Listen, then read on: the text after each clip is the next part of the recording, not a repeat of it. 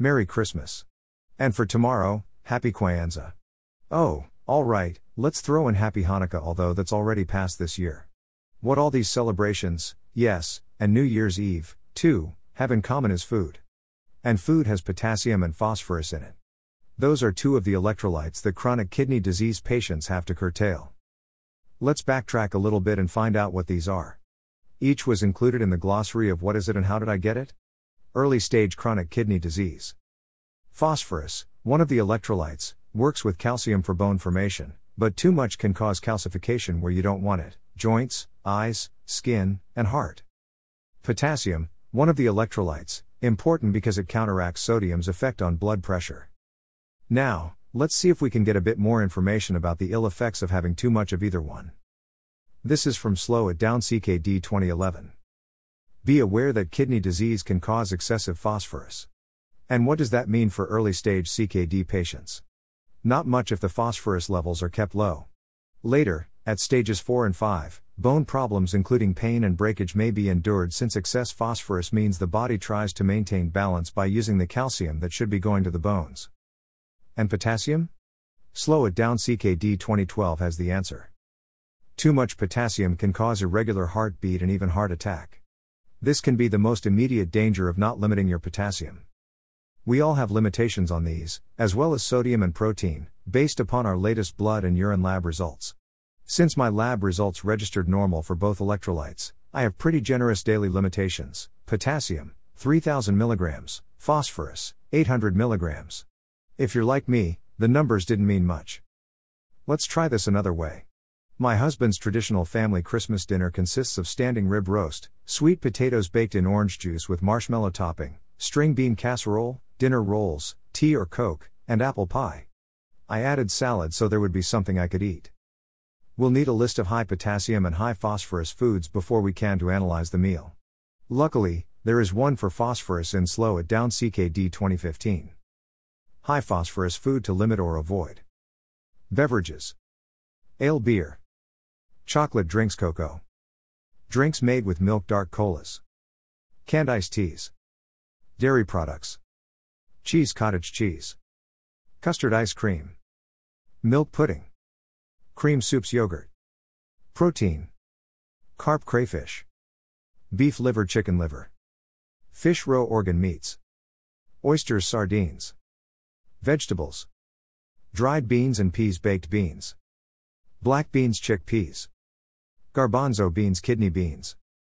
Lentils, lima, northern beans. Pork and beans, split peas. Soybeans. Other foods. Bran cereals, brewer's yeast. Caramels, nuts. Seeds, wheat germ. Whole grain products. Now we need a list of high potassium foods. The National Kidney Foundation at https://www.kidney.org/eta/content/potassium was helpful here. They also have a list for other foods. Fruits and vegetables.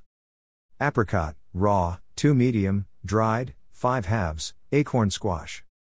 Avocado, 1/4 whole, artichoke. Banana, half whole, bamboo shoots. Cantaloupe, baked beans. Dates, 5 whole, butternut squash. Dried fruits, refried beans. Figs, dried beets, fresh. Then boiled. Grapefruit juice, black beans. Honeydew broccoli, cooked. Kiwi, 1 medium, Brussels sprouts. Mango, 1 medium, Chinese cabbage.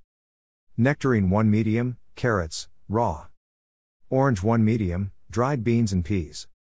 Orange juice, greens, except kale. Papaya, half whole, Hubbard squash. Pomegranate, 1 whole, kohlrabi. Pomegranate juice, lentils. Prunes, legumes. Prune juice, white mushrooms. Cooked, half cup raisins, okra. Parsnips. Potatoes, white and sweet. Pumpkin. Rutabagas. Spinach, cooked. Tomatoes/tomato products. Vegetable juices. Looks like my formatting is on vacation. Sorry about that, folks. Okay, here comes the hard part. Let's scan the list to see which of the foods in the dinner my husband craved are on this list. I see canned iced teas, dark colas, orange juice, and sweet potatoes. The potassium and phosphorus in one serving, of each is as follows. Food potassium phosphorus. Canned iced tea 18 mg. 32 mg. Dark cola 44 mg. 62 mg. Orange juice 235 mg. 40 mg. Sweet potatoes 542 mg. 81 mg. Totals 839 mg. 215 mg. Doesn't look bad at all, does it? But it's all guesswork. Is your liquid serving an ounce? 8 ounces? What about the juice in the sweet potato dish? Surely it's not just 1 ounce. And maybe not 8 depending upon how much of the juice is in the size portion of the sweet potato dish you had. Maybe you had seconds. Same for the sweet potatoes. Since this is not at all a precise science, you're better off practicing more limiting rather than less. I'm not a doctor as I keep mentioning, but I don't see anything wrong with just a taste or a small serving of each. Of course, I'm not a fan of soda or any canned drink, so I get a pass on that.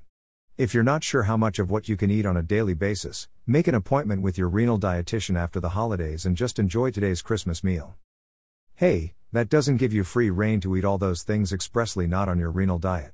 I know if I decide to eat some of the standing rib roast, I'm still limited to 5 ounces of protein a day. Including the hard-boiled egg I had for breakfast. Lay.off.the.salt.shaker.2. Sodium is not your friend if you have CKD. Ask your hostess if he or she has Mrs. Dash's seasoning or garlic powder, not salt, should you be asked if you'd like the salt. Oh, was the green bean casserole made with canned, creamy soup? That's going to up the salt content. Just another thing to be aware of when salivating at the sight of the scrumptious meal in front of you today. I'd go really light on the hot chocolate, too, if you were planning on having some. The message here is to enjoy, but limit, those high phosphorus and potassium holiday foods you really crave. Until next week, and next year. Keep living your life.